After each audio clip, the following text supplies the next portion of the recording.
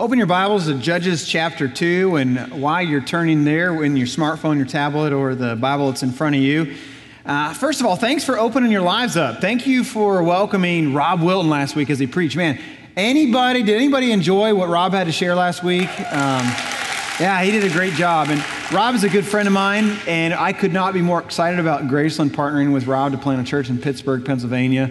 We're really excited about what God is going to be able to do there. I got to speak at Palmyra. It was great to be there with them.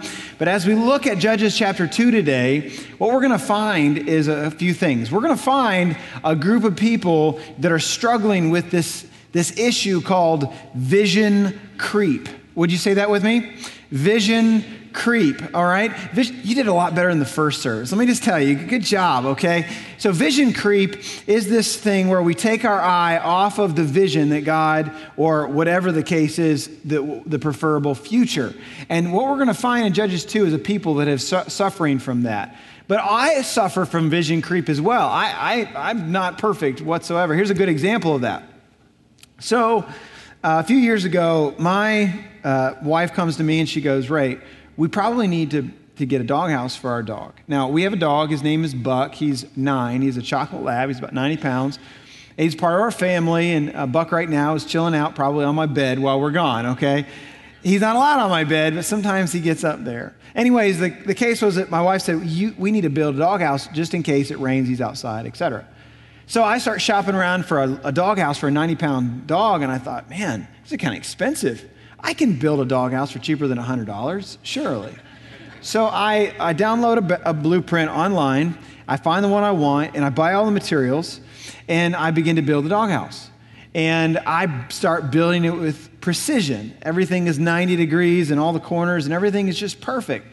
Well, about halfway through, I begin to suffer from vision creep. I get a little bit comfortable, I get a little bit cocky, and I begin to go, what if we add a little something here? What if we add a little something there? And before I know it, $150 later, I've used twice the materials. I've built this monstrosity of a doghouse. So my wife comes out, and I'm all proud. It's the first thing I've really ever built on my own. I'm like, "What do you think?" And she goes, "Ray, it's great. But the only problem is this.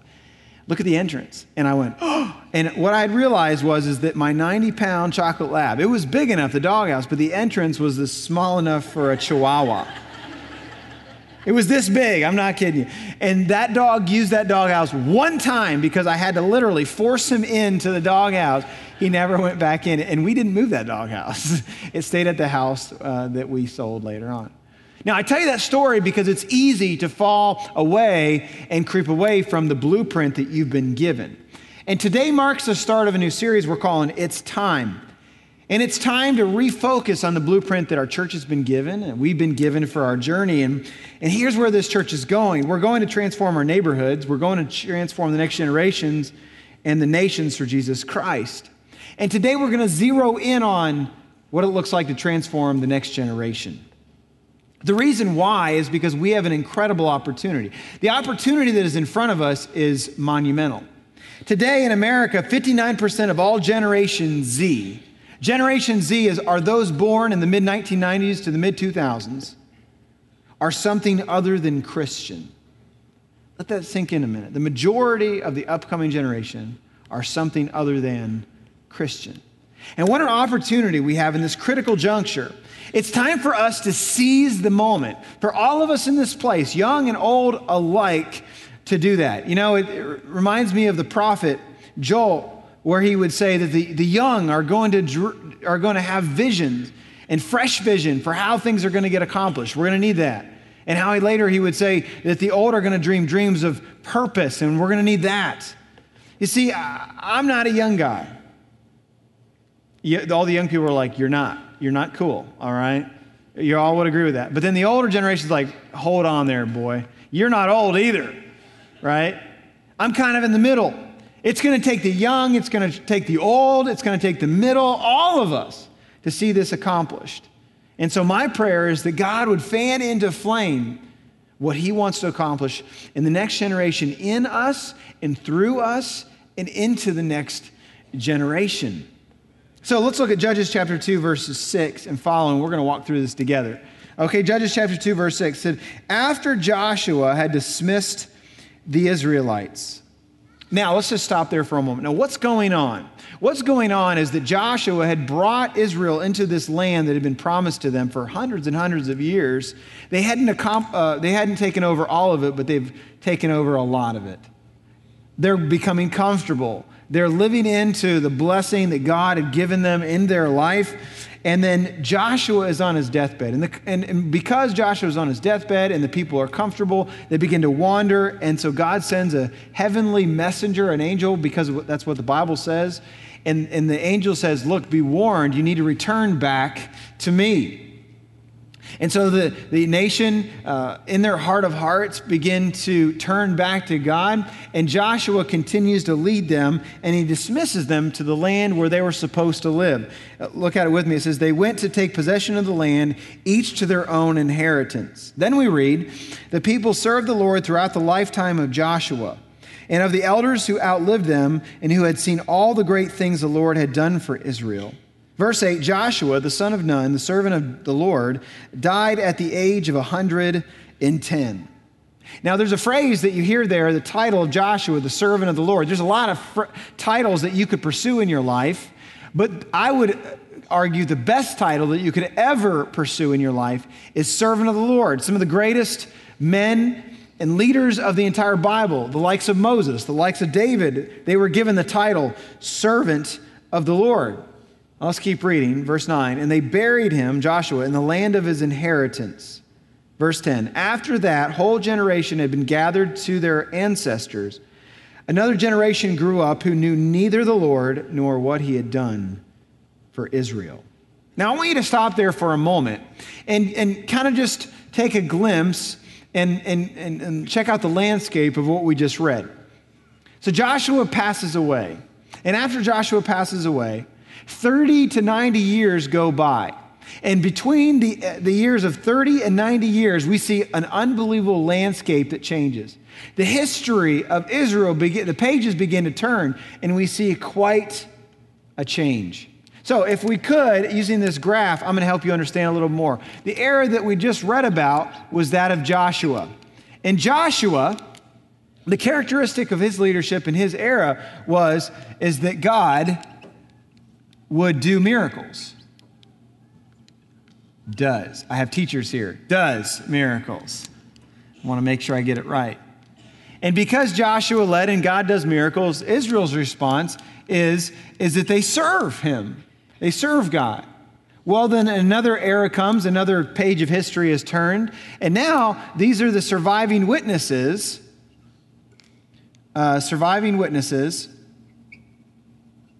of Joshua, and they have memory of God's miracles.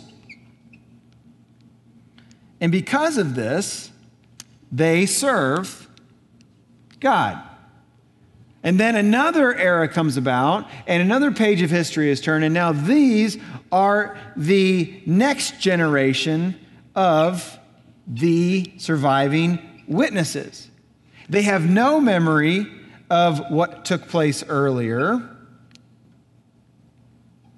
And because of that, they do not serve. Between 30 and 90 years, you have an unbelievable change in landscape.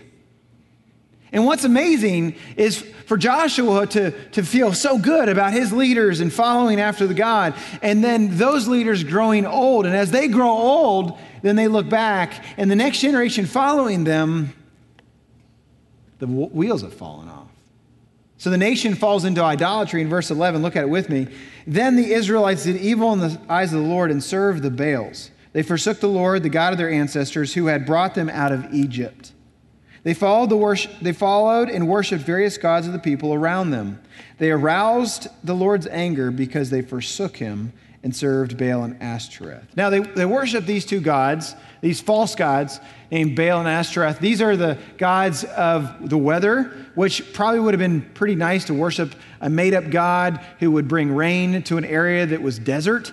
And the other one was a fertility god, and it would have been pretty good and pretty fun to worship that God, at least for a season, because she was known as the god of sex and love. And so obviously we know how enticing all of that is. And in fact, a little history for you, this god, Ashtaroth, as I did a little bit of research, temple practice many times would involve sex with a priestess and a prostitute at the same time. So obviously there was some enticement there. But I was thinking about that, and I couldn't wrap my head around the fact, why would they make such a poor trade? Well, the trade took place because so often the case that a God that we can get our heads around, a God that our infinite or our finite understanding can wrap our heads around is a lot better than a God that we can't control, that we don't often understand. And that's probably why they did what they did. And the Bible says they worshiped these gods. Literally in the Hebrew language, it means that they got so intimate with these gods. They bowed down, they worshiped this God, and the bottom's falling out. There you have Joshua on one side doing so well with the people, and the next moment, 30 to 90 years later, the bottom's falling out, and they're completely distracted. And their situation is so wonderfully communicated in verse 13 when it says, they forsook him. So God responds in verse 14. Look at it with me. In his anger against Israel, the Lord gave them into the hands of the raiders who plundered them. He sold them into the hands of their enemies all around, whom they were no longer able to resist. Whenever Israel went out to fight, the hand of the Lord was against them to defeat them, just as he had sworn to them. They were in great distress. So you read that, and they're facing all these scavengers and plunderers, and they're basically getting taken advantage of now, and they're helpless in their defense because they've wandered away from God. And you think, that doesn't seem like a very kind, gracious, and loving God. In fact, maybe you're not a follower of Jesus. You brought here because of some reason. Someone took you by the ear and said, you're going to church. And you're like, that's the reason why I don't go to church. That's the reason why I don't read the Bible, right there. Well, you got to understand the history. All right, let's rewind the tapes. Deuteronomy 28, God makes a very clear promise to Israel. He says, look, I will protect you, but you've got to do what I need you to do. Why? Because this is the best way for you, and I'll supernaturally provide for you. Well, they choose not to go his way. They do it their own way, and God says, okay, you're on your own. And what happens is what we just read. Now, however, we, on the other hand, we're under the promise of a new covenant, a greater covenant. And that covenant and promise is a one of grace. That God will pursue you, that God will give his grace to you, that he'll extend his favor towards you. And he always extends his righteousness to you based upon your faith in Jesus, not based upon your works, not based upon who you confess things to, but based upon your trust and faith in his son, Jesus Christ. Now, when you sin, when you choose to go your own way, that's not God's hand moving against you. What that is that's just you just going on your own and getting the sin and the consequences that we have chosen to do, according to Jude chapter 21. But we look at the totality of the scripture, and we look at it, and we look at the huge dramatic roller coaster that Israel had. And what I want to point you to is the fact that they had come from a miraculous point in their life and experiencing all these highs to now they're experiencing lowest of lows. And why in the world do they experience that? Well, it's because of the fact it has everything to do with the clanking sound of a baton being dropped. Let me explain. The U.S. Olympic relay team, the men and women, we've had a long tradition of winning and being successful in relay races. We have some of the fastest men and women in the world. We're blessed with the greatest resources on the earth, and we have coaches to boot. And so we have dominated many of the Summer Olympics with gold medals. In the 1996 Summer Olympics, we were destined for gold. The fastest runners in the world were on the team. The relay team was set to conquer. And then what happened next was they would have to settle for much less because of a botched exchange with the baton. You see, a relay race is so important in one simple fact, and that is that the baton is everything. Think about it with me. It doesn't matter how fast you run. If you don't exchange the baton properly, well then, hey, you're out, right? If you don't pass a baton from one teammate to the next properly, it doesn't matter how well you do everything else, you're done. And so I began to think about this a little bit, and correlation to what we just read in Israel, and I began to think, are there any similarities? And I began to see a lot of similarities. So what I want to do through my research, I want to point you to 3 specific things that I learned about the Olympic team not doing well in passing the baton and how this relates to Israel. So follow along with me. The first thing that I learned in my research is about the U.S. Olympic relay team is there are no autopilots for the 20-meter zone. Now, what does that mean? Okay, the 20-meter zone is an area in the race, in the relay race, where you can pass the baton. Anywhere before that or after that is known as the dead zone. The dead zone is aptly named. If you pass the baton in the dead zone, you are, dead. Good job. You're following along, okay? Well, they had taken advantage of this and the fact that they just thought, oh, it's autopilot. Of course we'll exchange the baton. Of course we can do that. We're the greatest athletes in the world. It's automatic. They lost focus and vision creep. And that's exactly what happens to the people of Israel. In verse 8, we see, if you want to look back, we see Joshua, who was an important person to the people of Israel. Joshua, one of the greatest and mightiest of warriors, one of the greatest generals. He had led them in successful victory, and he led them in campaigns like that of Jericho. And we see that he keeps them on vision and mission. He sees leading them through all these miracles. But Joshua dies, and the people quickly take advantage of the baton passing, think it'll happen in the 20-meter zone, and they lose vision and purpose, and the baton is dropped. Dr. Billy Graham, before he passed away, you know that Dr. Billy Graham spoke to more people live than anyone in the history of mankind. He was going to be honored for that award, and so his old high school class said, Dr. Billy Graham, we'd love for you to come to our class reunion, and we'd all have a good time together, and we'd love to honor you. He said, well, I have a really, really bad case of Parkinson's, and if it doesn't flare up, I'll try to be there. Well, it doesn't, and he's able to go to the reunion. And together they have an unbelievable time. They shed tears, and they make a bunch of fun of each other. And obviously there's the stories that are told of, class reunions. And finally, they bring out this plaque to honor Dr. Billy Graham. And they all stand and they applaud Dr. Billy Graham for all that he's accomplished. And that humble servant of God, he steps up to the podium and he asks, can I say a few things? And of course they let him do it. And he steps up to the podium and he begins. In Princeton, New Jersey, Dr. Albert Einstein stepped on a train car. He sat down in the train car, and as he sat down, he began to hear the conductor say, tickets, please, tickets, please. And as the conductor comes to the aisle where Dr. Albert Einstein is seated, the conductor says, tickets, please. And Dr. Albert Einstein all of a sudden realizes he can't find his ticket anywhere. And he looks into his briefcase and everything. And then the conductor says, Dr. Einstein, it's you. Oh, we know who you are. It's okay. You don't need a ticket. You're fine. Dr. Einstein continues to look for his ticket, but the conductor just continues to walk. He's tickets, please, tickets, please, tickets, please. And then as the conductor is walking down, he hears some wrestling, and he sees Dr. Einstein is now underneath of his seat looking for his ticket that he may have dropped on the ground underneath of his seat. So he backs up and he says, Dr. Einstein, I told you, we know who you are. There's no need for you to have a ticket. And Dr. Einstein, he kind of sits back up in his seat and he says, sir, I know who I am. I just don't know where I'm going.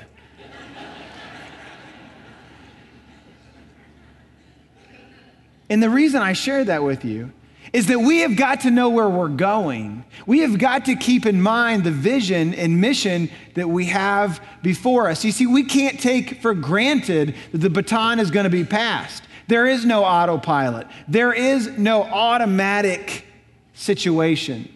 So what are we to pass? Well, first of all, we've got to pass on our theology. We've got to pass on our theology of understanding that God, the God of the universe, is the God of redemption for every single person. Psalm 115:1 says, not to us, Lord, not to us, but to your name be glory because of your love and faithfulness. We not only have to pass on our theology, but also our ecclesiology.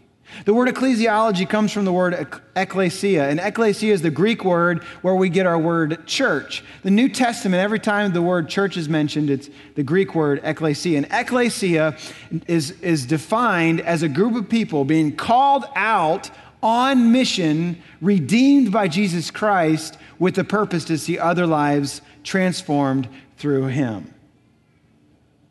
So not only do we need to pass on our theology, but also our ecclesiology. But not only do we need to pass off those two things, we also need to pass our eschatology along as well.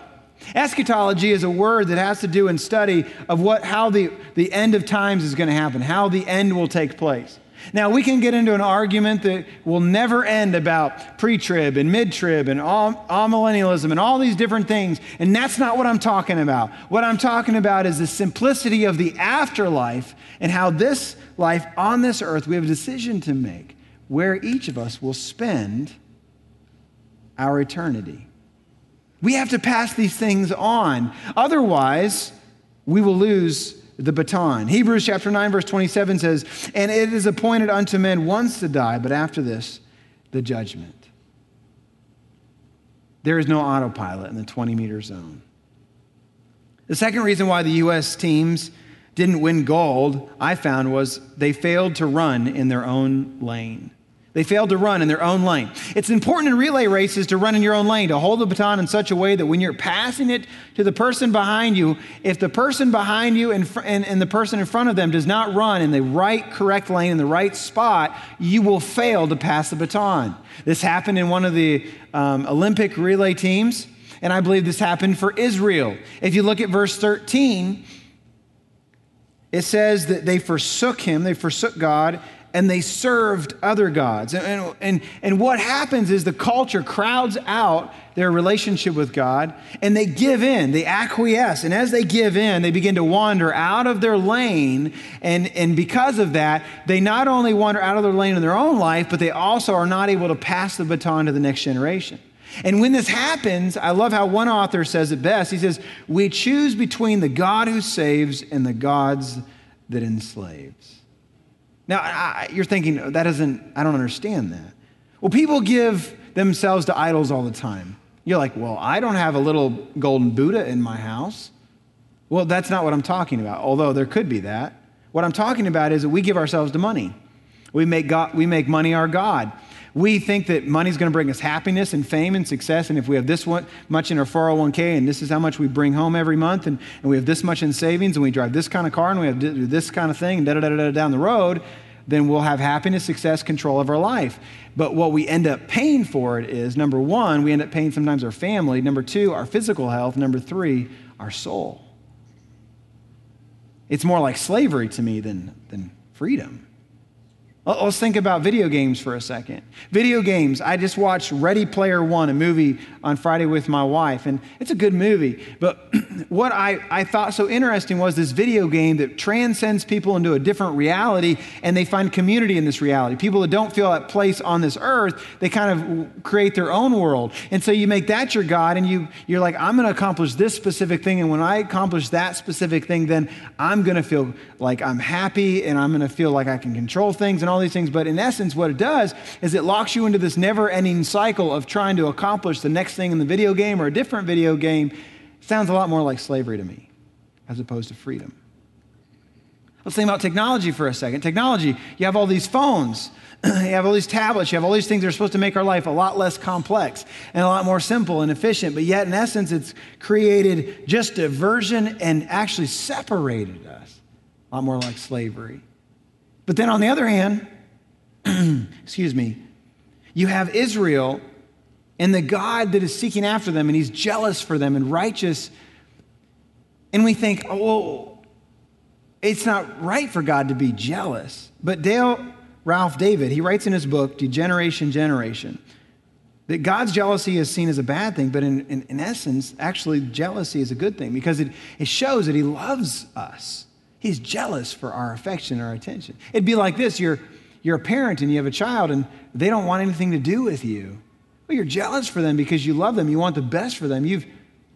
It's your responsibility to watch after them. In the same way, that's the way God looks at us. And Jesus called God Abba Father because he's our greatest heavenly Father.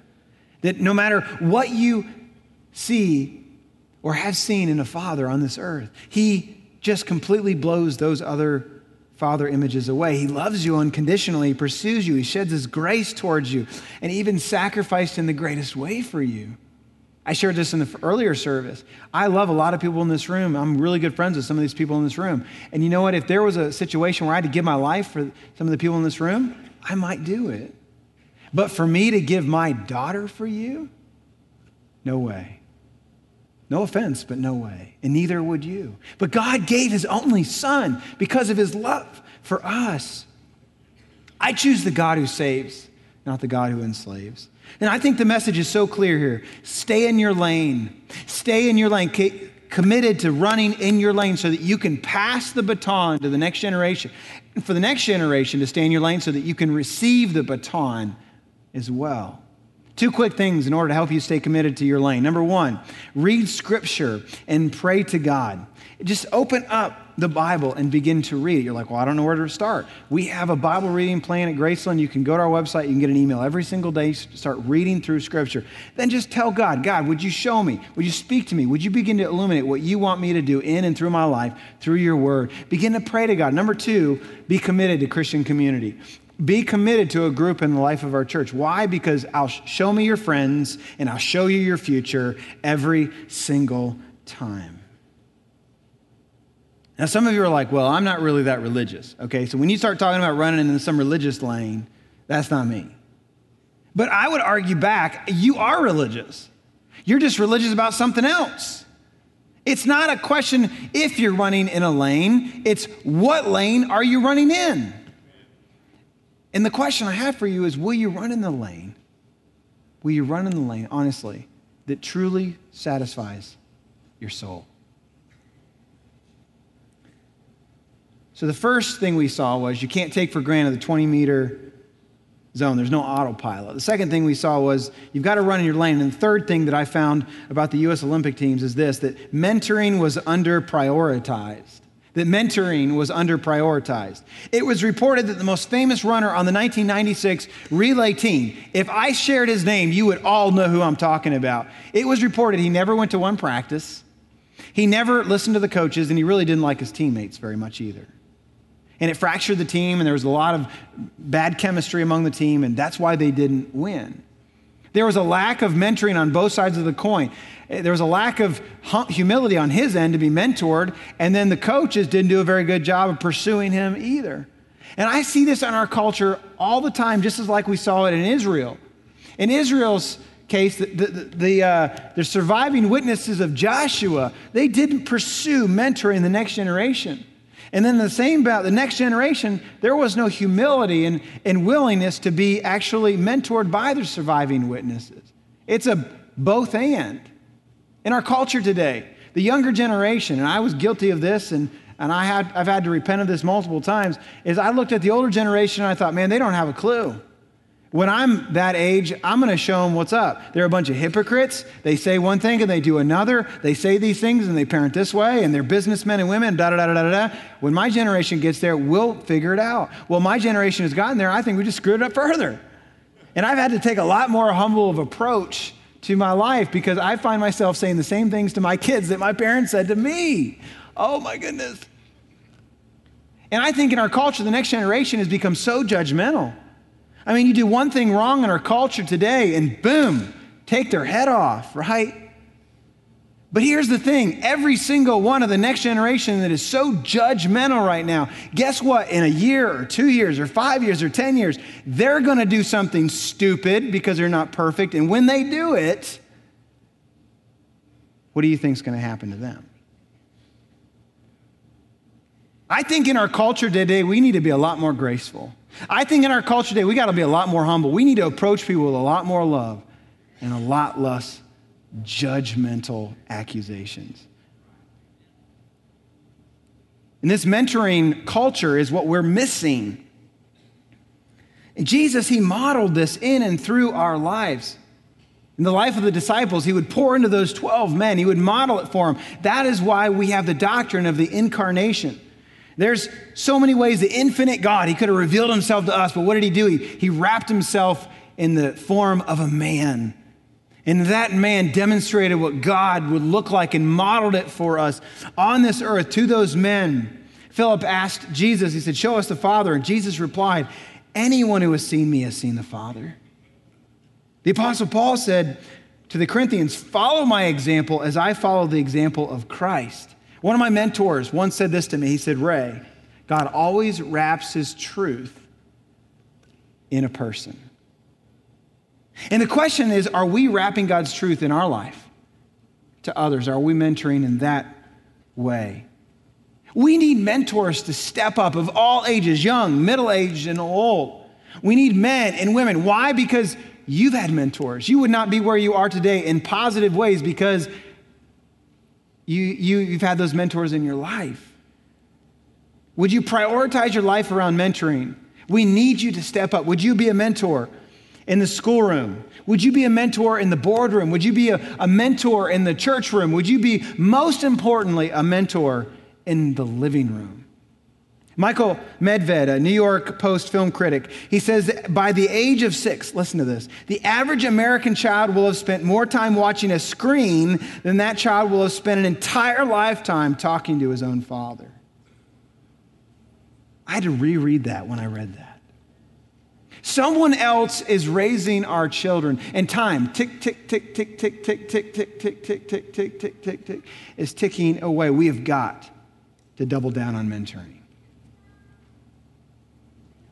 As a way of illustration, I have these 3 jars, and you've been wondering what these are the entire time. Well, I'm about to tell you. The KG stands for kindergarten, the 4th stands for 4th grade, and the 11th stands for 11th grade. And in each specific jar is a number of marbles, and these marbles indicate how many weekends a parent or a mentor or a grandparent has with a child. In kindergarten, there's 778 glass marbles in this jar. And that represents that many weekends before that child turns 18 and leaves the house. And so every single weekend, 1 marble is taken out of the jar. This jar, 4th grade, let me check here. I wrote it down. There is 468 marbles in 4th grade. There's 400 in some weekends left for a child before they're going to go off and your last marble is going to be gone. And then in 11th grade, there's 104 marbles here until you give your last marble away and you drop them off at college, or they move out into an apartment, or they go do what they're going to do. Time is ticking, and mentors, we have got to step up to the plate. We saw this in the Olympic team. We saw this in the life of Israel. And I want you to double down on this. This is why I want you to learn this one phrase real quickly. Ready? Do for one what you wish you could do for everyone. I didn't invent that, but I love the principle. Say that with me. Ready? Do for one what you wish you could do for everyone. Do for one child. Do for one student. Do for one individual in your organization. Do for one person what you wish everyone could get the chance to do. We need mentors. So you're like, okay, I want to mentor Ray, but I don't know anything to do. I don't know what to do. I want to give you a list real quickly. Here's what a mentor does. A mentor loves God. Deuteronomy 6:6, these commandments that I give you today are to be on your hearts. It's never too late to begin loving God and mentoring someone else. Number 2, a mentor explains the gospel. Number 3, a mentor equips rather than entertains. Number 4, a mentor gives personal testimony. Number 5, a mentor coaches. Number 6, a mentor is a sounding board. Number 7, a mentor is someone to turn to. Number 8, a mentor devises plans with the individual. Let me repeat that again. A mentor, they love God. Number 2, a mentor explains the gospel. Number 3, a mentor equips rather than entertains. Number 4, a mentor gives personal testimony. Number 5, a mentor coaches. Number 6, a mentor is a sounding board. Number 7, a mentor is someone to turn to. And number 8, a mentor helps devise plans. You're like, I don't know if I can do that. Well, let me tell you, just circle 1, just circle 2 of those, and just get really good at a couple of those. I know everyone in this room could do that. And then know this, that the God of the universe, if you have a relationship with him, is indwelling you and giving you the abilities in order to mentor. Don't doubt yourself. Just lean back on God, and he's going to give you what you need, and you move forward. Because we desperately don't need to lose sight of this. Let me close with this. There was this rich oil baron in Texas. Everything's bigger in Texas, right? And he would have this 4th of July party every single year, a big barbecue, and he'd invite thousands of people to this barbecue. And everyone would look forward to it because they always look forward to some of the things he was adding to his property. And this oil baron this one particular year decided, I'm going to build the biggest swimming pool I've ever seen. So he builds the pool in the great state of Texas, the shape of the great state of Texas. And he also creates a deep end that's 40 feet deep, and it's real long, and there's thousands and thousands of gallons of water, of sea salt water in this pool. And so the party happens, and they're all having a good time at the party, but they're all looking forward to the end of the party. Because at the end of the party, the oil baron always does some sensational act. Well, this year, it topped the cake. He calls them all around the pool. In a microphone, he says, ladies and gentlemen, in this pool, I've put sea snakes and water moccasins and alligators and a few sharks and all kinds of piranhas and barracudas in this pool. And if one of you is willing to swim from one end of the pool to the other end of the pool, I'll give you one of 3 things. I'll give you all that you see, the house, the pool, everything. Beautiful spread. Or number 2, I'll give you 1,000 ranch acres. Or number 3, I'll give you the hand of my daughter if she's willing to marry you.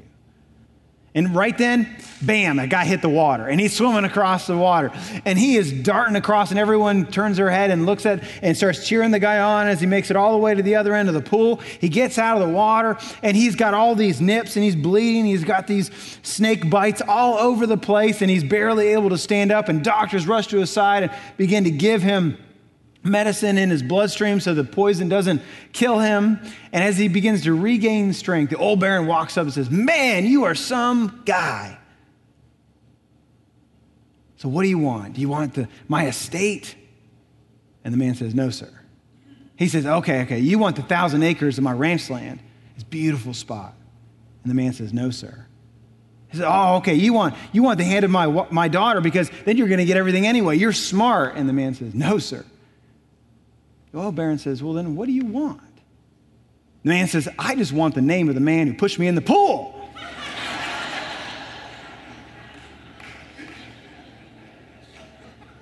And the reason why I tell you that is because the next generation has been pushed in a pool.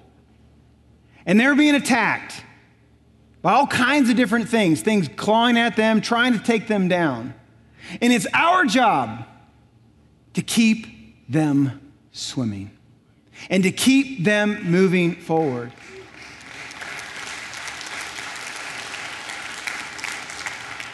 Let's pass the baton.